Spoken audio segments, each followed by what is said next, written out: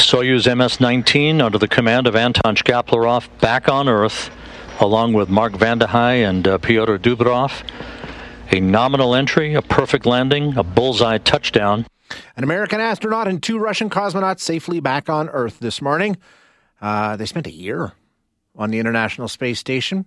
That was the sound of them landing today. The Americans set an American record, 355 days aboard the space station. A couple of days short of a full year. Now, it's a good thing they're back. You might remember a few weeks ago we talked about the International Space Station and the fact that its future is a little bit murky in light of the conflict in Ukraine. A Twitter war has erupted between a former American astronaut and the head of the Russian Space Agency. Threats went back and forth. Will things stay in orbit? Will the Russians pull out? It got nasty. It really, really did. So where are we now? What does the future of the International Space Station look like? We're going to chat with Dr. Aaron Boley now, who holds the Canada Research Chair in Planetary Astronomy, teaches at the University of British Columbia, and is a co-director of the Outer Space Institute. Dr. Boley, thanks so much for your time. I appreciate you joining us today.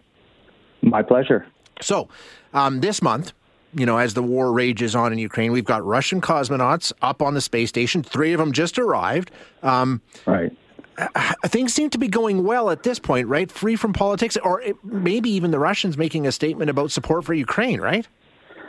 Well, so the International Space Station, just space in general, has been a very complex domain for nations to operate in, and it has been an area that has demanded cooperation. And every time we've seen some type of veer off course, we've been brought back to the reality of having to cooperate in space. And so the ISS is a symbol of that cooperation.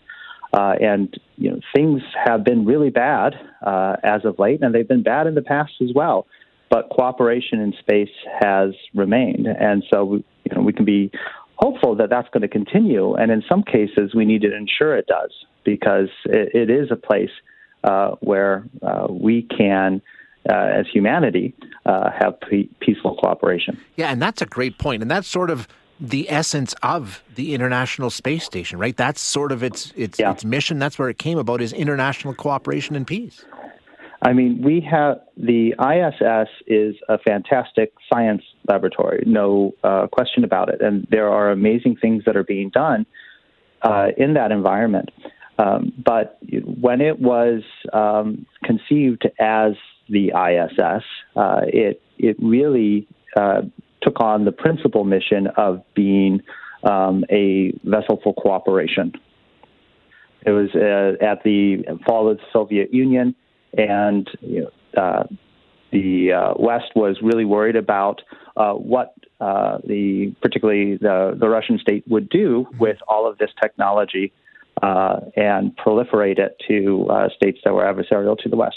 And so there was this cooperation that formed from that point of view. And it was also the case that the West really needed the Soviet technology, because at the time, it really was the Soviets who had the most experience operating in space for long-duration space flights. They're the ones who had the space stations already. And they had the experience of building modular space stations from Mir. And, so from its inception, Russia was important. And throughout its lifetime, keeping this thing going Russia's played an integral role in that as well.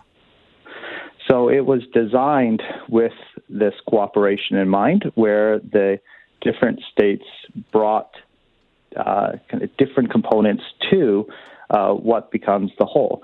And so the ISS does not function without the cooperation of the other states.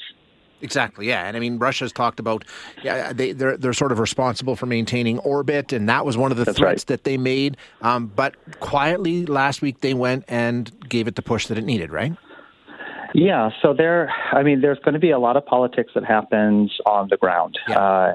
But when it comes to it, there's so much investment, there's so much mutual interest in seeing the ISS succeed and seeing cooperation in space be maintained, that, yes, we're going to have these tweets and we're going to have some horrible videos that are created. But in the end, the ISS is going to get boosted. A U.S. astronaut is going to return with cosmonauts.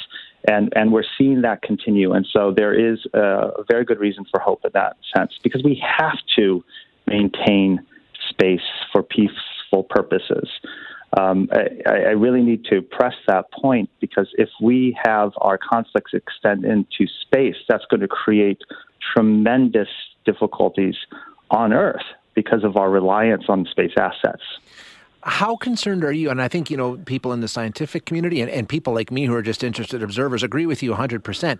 How concerned are you, though, that politicians may recognize that this is something they can use, for lack of a better term, as a negotiating tool, something they can use to put pressure on one side or the other, the Russians saying, we won't support this anymore. And, those kinds of things. Can it become political that way? Well, there's always been that tension. There's always that danger. And, the past doesn't tell us what exactly is, going to happen in the future. Yeah. But we can look in the past and see that we've seen this type of behavior before. And different contexts, but very similar type of situation. So the famous handshake, which ended the space race, so to speak, between the Apollo astronauts and the Soyuz cosmonauts. That took place in 1975, just after, I think I have the timing right, just after the fall of Saigon. And that whole process was developed during the Vietnam War. So very high tensions. There, in the late 50s to early 60s, the U.S. and the Soviet Union were detonating nuclear bombs in space to see if they could do things like deny access to space to one another, to see what just would happen if you could intercept ballistic missiles that way.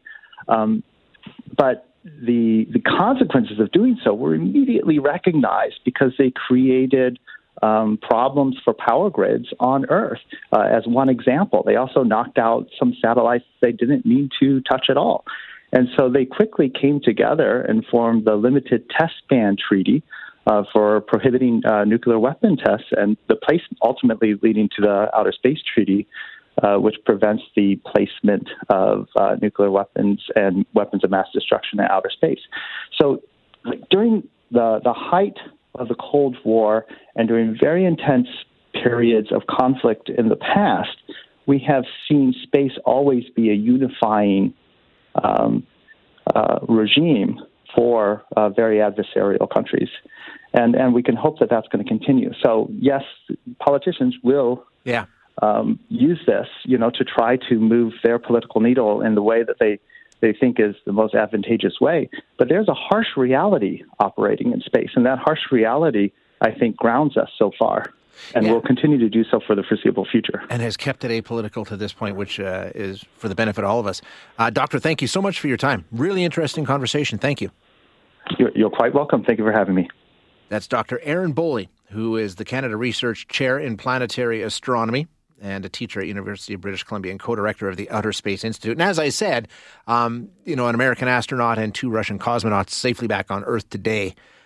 So they were flown to Kazakhstan on a Soyuz Russian rocket, or a space capsule, I guess, in this case. So it's still working. And, when we talked about this a few weeks ago, the discussion was in order for the ISS to maintain its orbit, it required Russian rockets to go up and give it a little nudge. And that was one of the threats that was made by the head of the Russian Space Agency. We're not going to do that anymore. Well, lo and behold, last week, quietly, they went up and did what they always do. So to this point, the International Space Station appears to be remaining apolitical and above, literally above, what's going on down on Earth. And a lot of concern in the community that it stays that way.